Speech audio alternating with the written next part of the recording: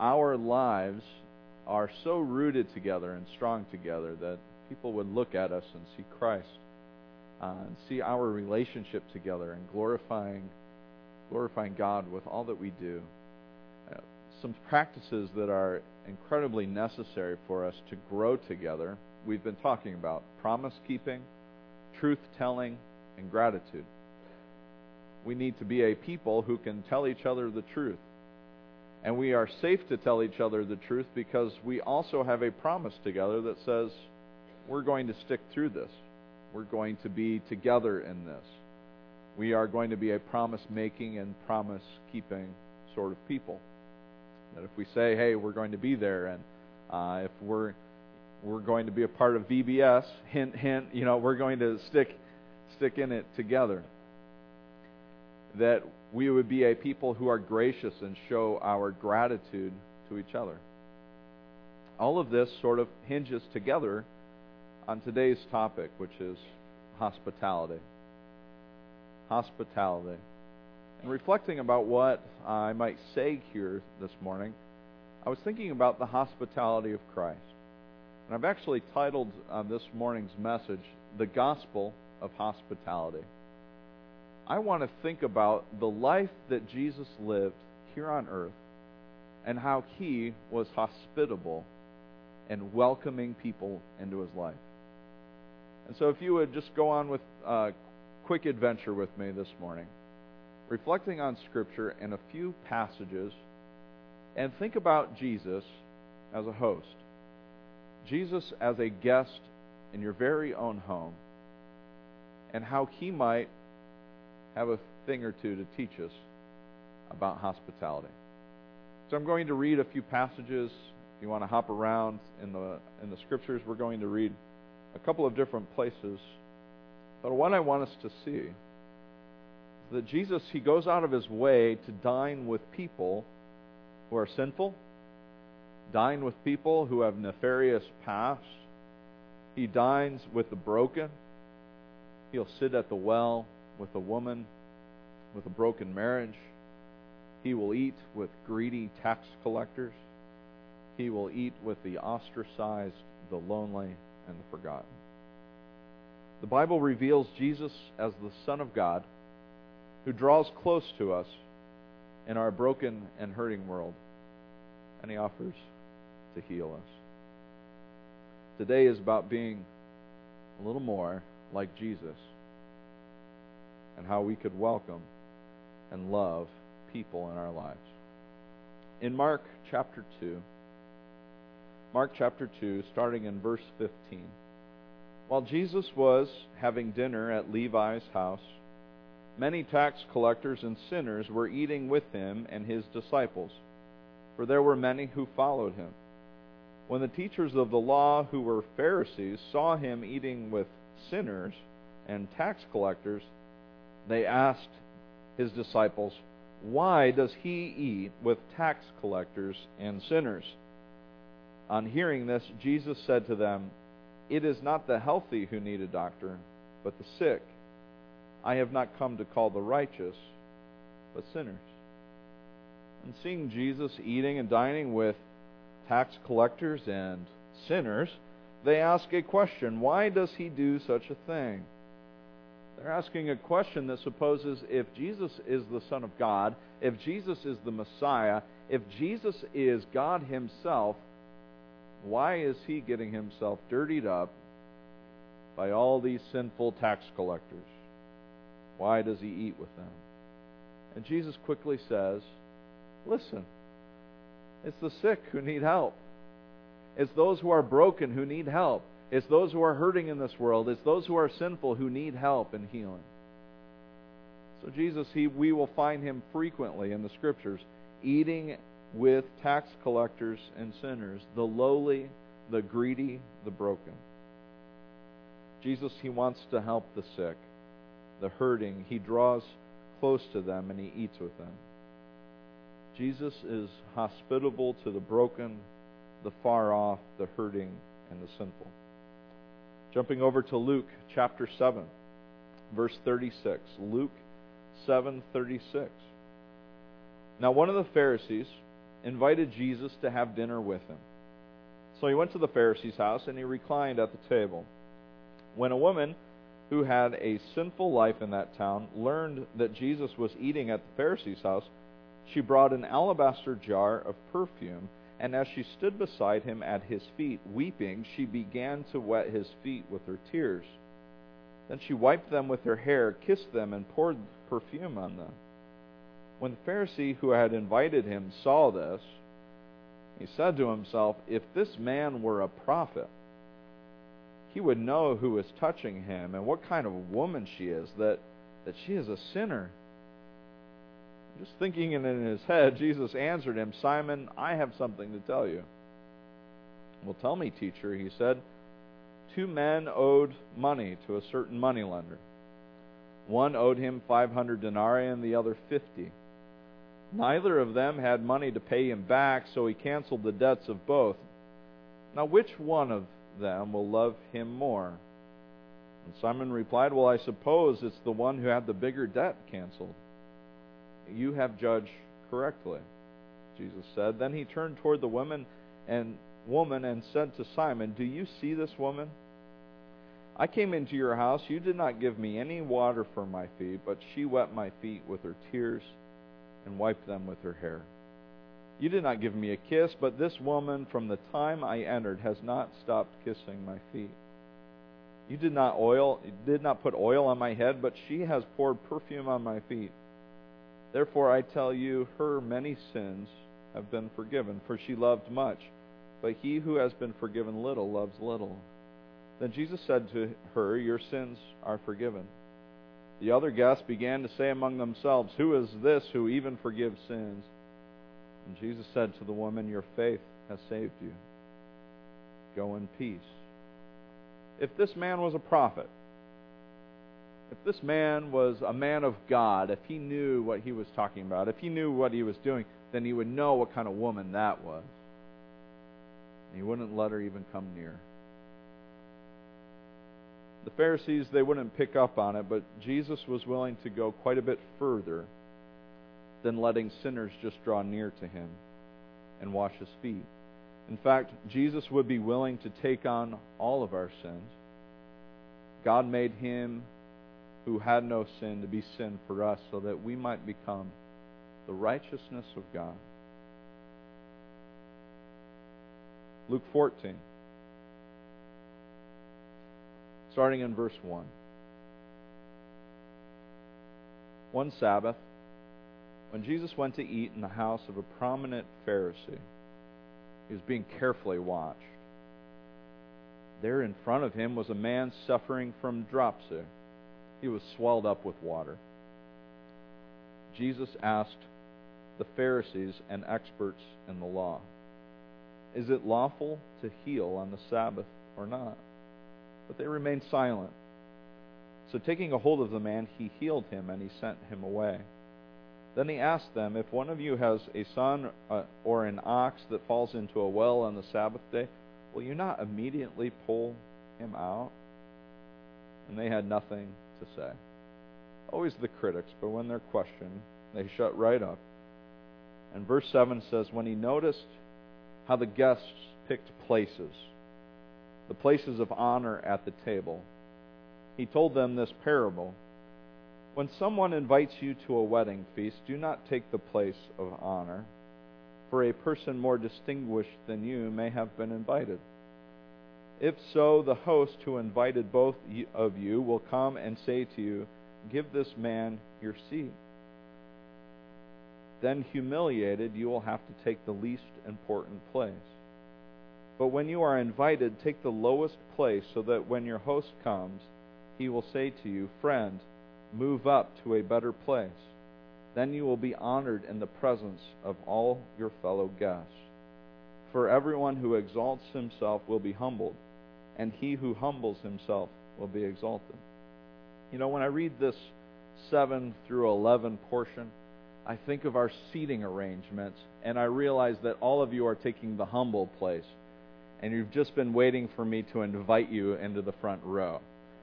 And so if you've been waiting for that moment, I just wanted to let you all know that you can actually move up a seat or two.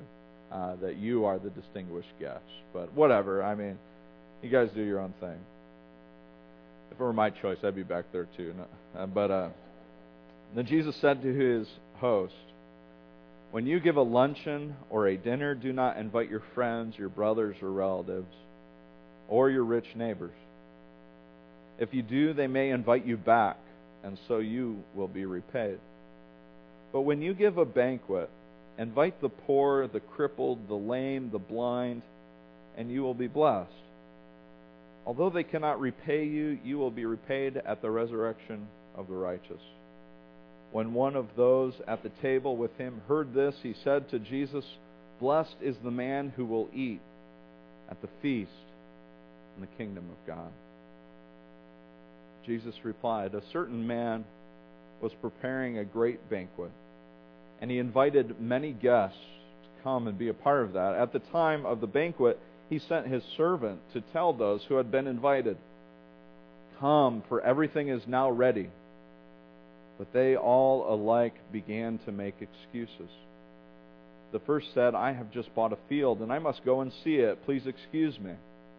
Another said, 'I've just bought 5 yoke of oxen, and I'm on my way to try them all out.' Nothing's more fun than trying out your oxen.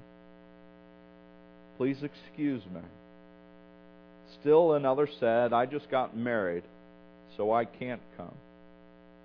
The servant came back and reported this to his master.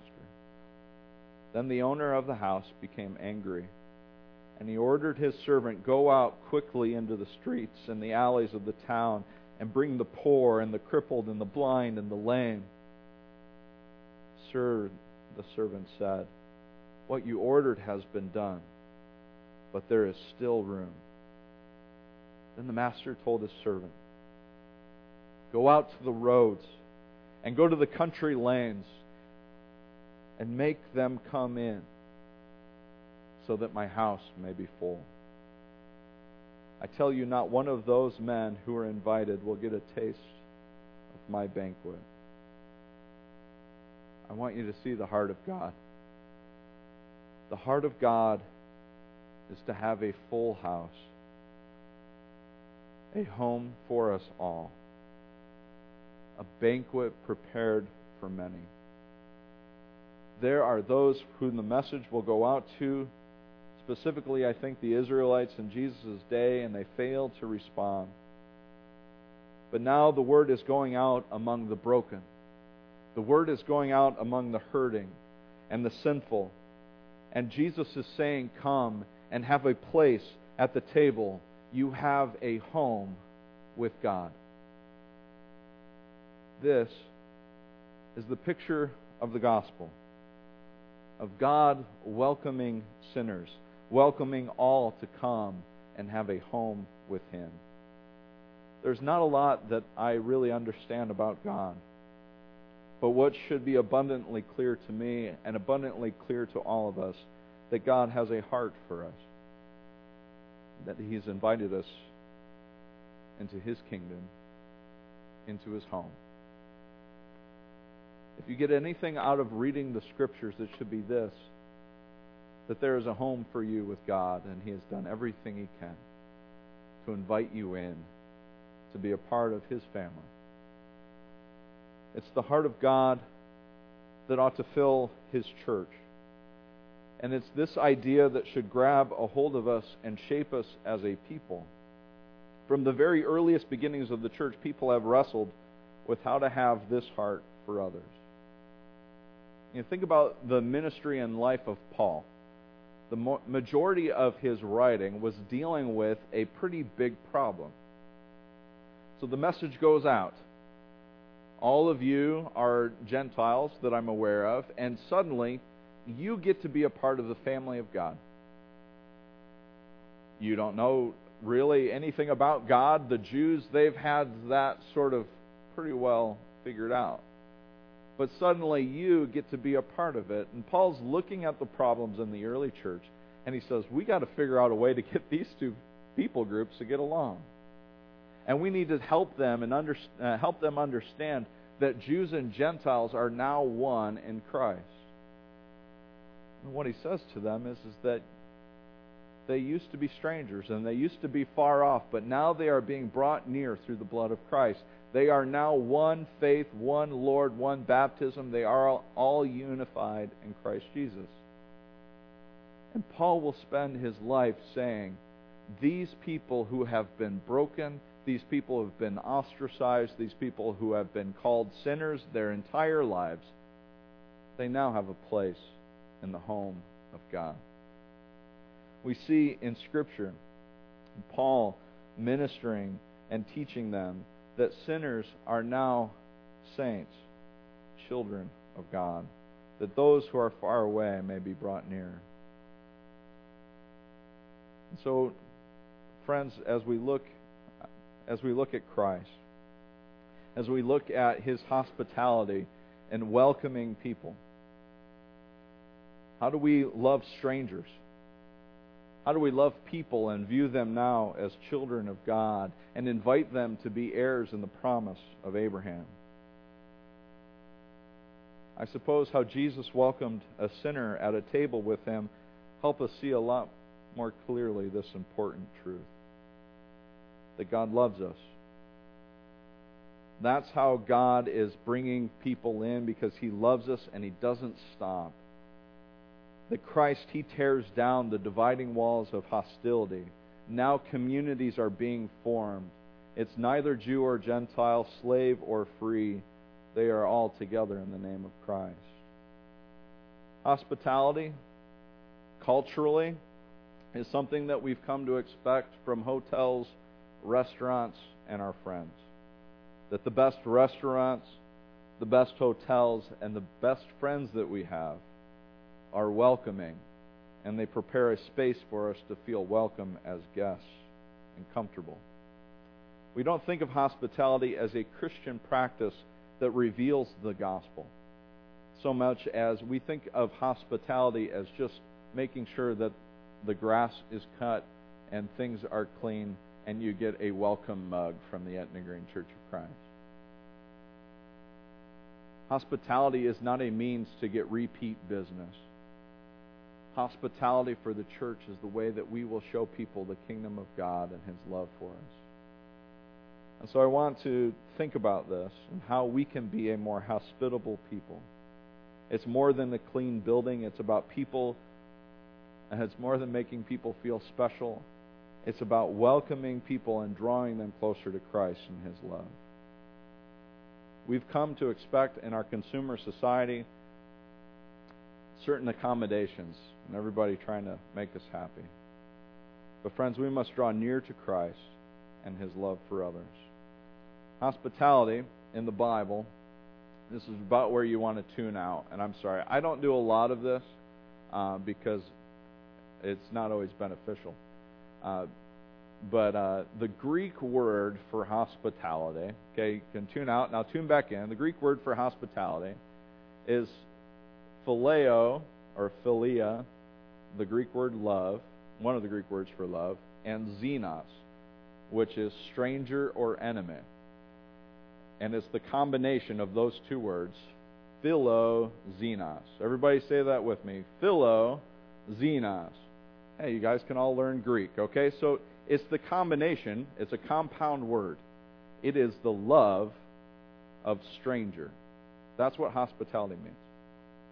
Hospitality is not what we've come to expect from a good hotel or a nice restaurant. Hospitality is the love of stranger. And the way the Bible talks about hospitality is that hospitality is something that the leaders should be really good at. That when you look at eldership and their qualifications, it says that they should be hospitable. And it's not they should be good at cleaning the carpet and making sure that people feel welcome in their home. That the qualifications for leadership is that they actually love strangers. The fascinating thing about xenos, the word for stranger, is that in many languages, stranger and enemy are the same word. You could actually translate xenos as enemy. And think about that for a moment. This is why it's fascinating. So in a culture, not ours, we have two words, stranger and enemy. But how often and how quickly and easily it is for us to perceive that a stranger is our enemy. And in fact, we treat them the same way. We don't draw near to them. We just let them go and do their own thing. We don't welcome them. We don't make them a part of our lives. So to be biblically hospitable, what we see is that we love like a family member a stranger. We treat a stranger like they are family. That's hospitality. We treat a stranger like their family. And so then I think about the life and ministry of Jesus, and all of those passages I read were to ask a really simple and important question. In how I treat a stranger, and how I welcome people into my life, and how I conduct myself, do I look more like Jesus, or do I look more like a Pharisee?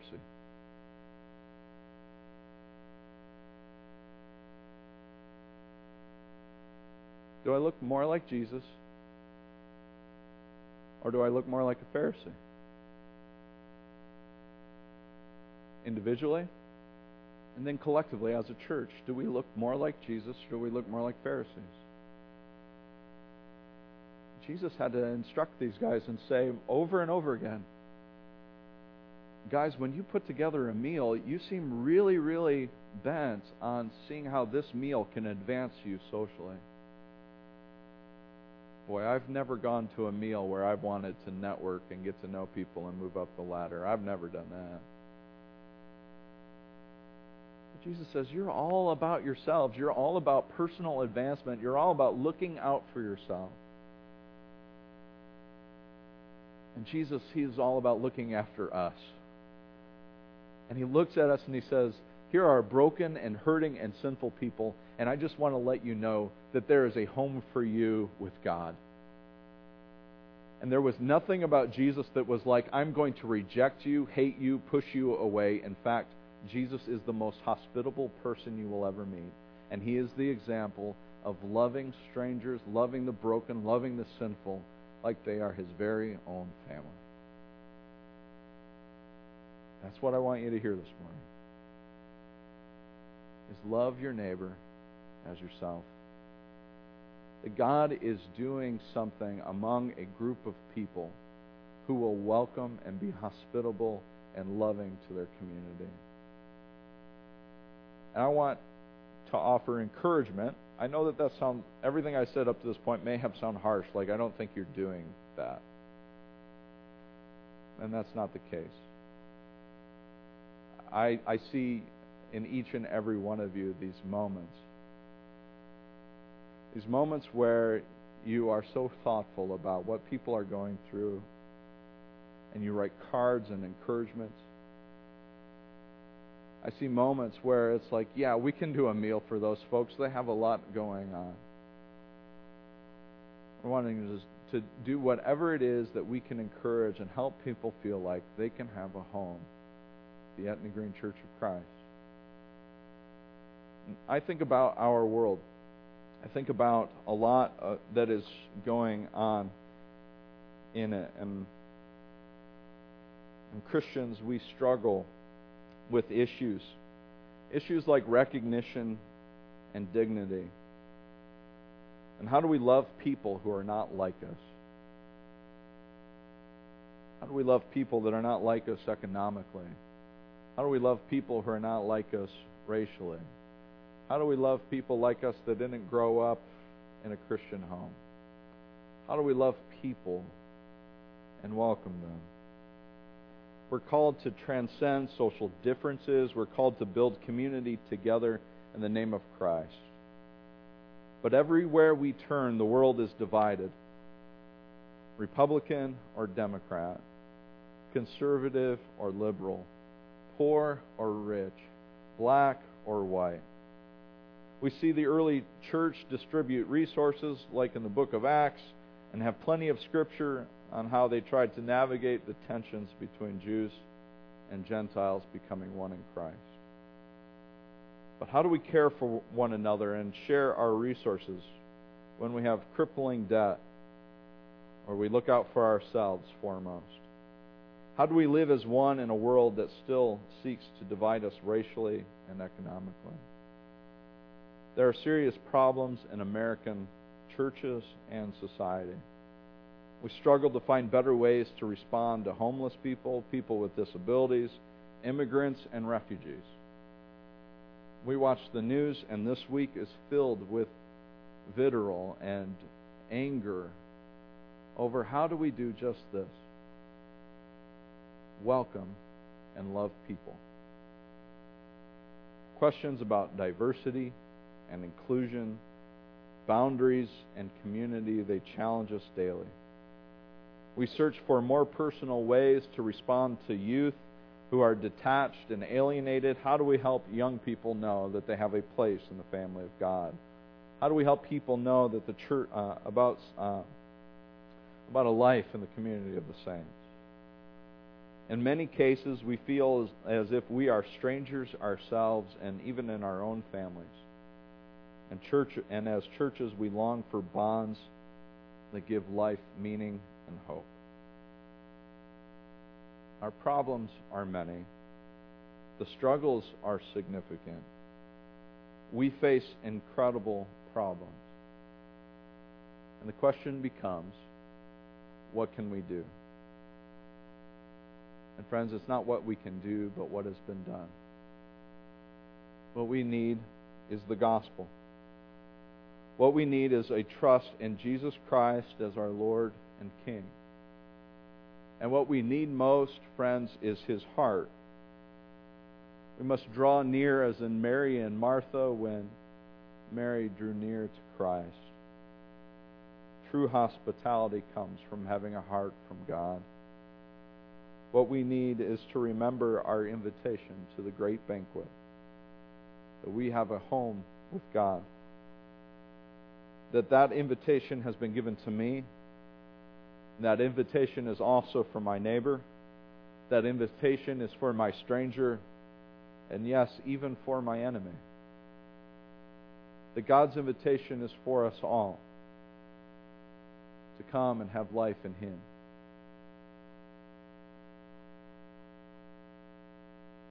Our Father's house has many rooms. And Jesus has gone to prepare a place for us. Will you come and have life in Him? Will you find your home with God? And better yet, will you bring someone along with you, telling them that there is a home for them, and God is their Savior? Let's pray. Heavenly Father, we love you, and I thank you for your Son. We thank you for the grand invitation to come and be a part of you. Be a part of what you're doing in this world. God, you're well aware of the brokenness and the hurt. God, let us just sit at a table with sinners and tell them that we're sinners too and saved by you. God, let's not gather together for meals and look out for ourselves, but humble ourselves before you. God, let us invite people into our homes and into our lives, not for what they can do for us, but what we can point out about you, what we can do for you, how we can love and help others. And God, we repent for the times that we've made it about us. We repent for being closed off to others, hiding out in fear. God, the strangers feel just the same way about us. But they need to know what we know. They need to know what we know about you. And so help us to keep growing in hospitality. And God, even if the walls fall apart, let our heart be broken and healed and built up to love and treasure you and tell others about you. God, we thank you for your Son. He is our hope and our salvation. He is Jesus Christ, our Lord and our King. And we lift high praise to you through Jesus Christ, through your Spirit. Amen.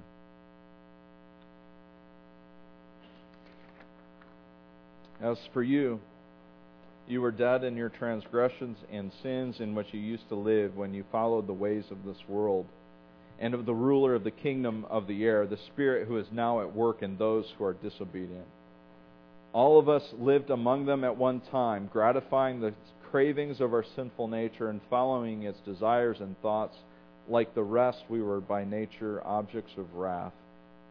But because of His great love for us, God, who is rich in mercy, has made us alive with Christ, even when we were dead in transgressions. It's by grace that you have been saved. God raised us up with Christ, and He seated us with Him in the heavenly realms in Christ Jesus, in order that in the coming ages He might show the incomparable riches of His grace expressed to us in kindness in Christ Jesus. For it is by grace you've been saved through faith, and this is not from yourselves, it is the gift of God, not by works, so that no one can boast. For we are God's workmanship, created in Christ Jesus to do good works, which God prepared in advance for us to do. Therefore, remember that formerly you were Gentiles by birth and called uncircumcised by those who were circumcised. Remember that at that time you were separate from Christ, excluded from citizenship in Israel, and you were foreigners to the covenants of the promise. You were without hope, and you were without God in the world. But now in Christ Jesus, you who once were far away, you've been brought near through the blood of Christ. For He Himself is our peace, who has made the two one, and He's destroyed the barrier, the dividing wall of hostility, by abolishing in His flesh the law with its commands and regulations. His purpose was to create in Himself one new man out of the two, thus making peace. And this is one body to reconcile both of them to God through the cross, by which He put to death their hostility. He came and He preached peace to you who are far away, and peace to those who are near. For through Him we both have access to the Father by one Spirit.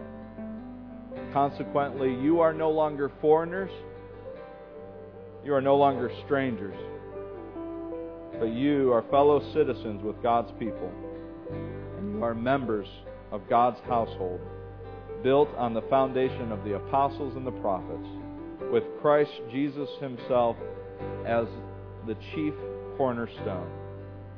In Him this whole building is joined together and rises together to become the temple in the Lord. And in Him you too are being built together to become a dwelling in which God lives by His Spirit. You once were strangers, now you are saints of God. Will you stand with us?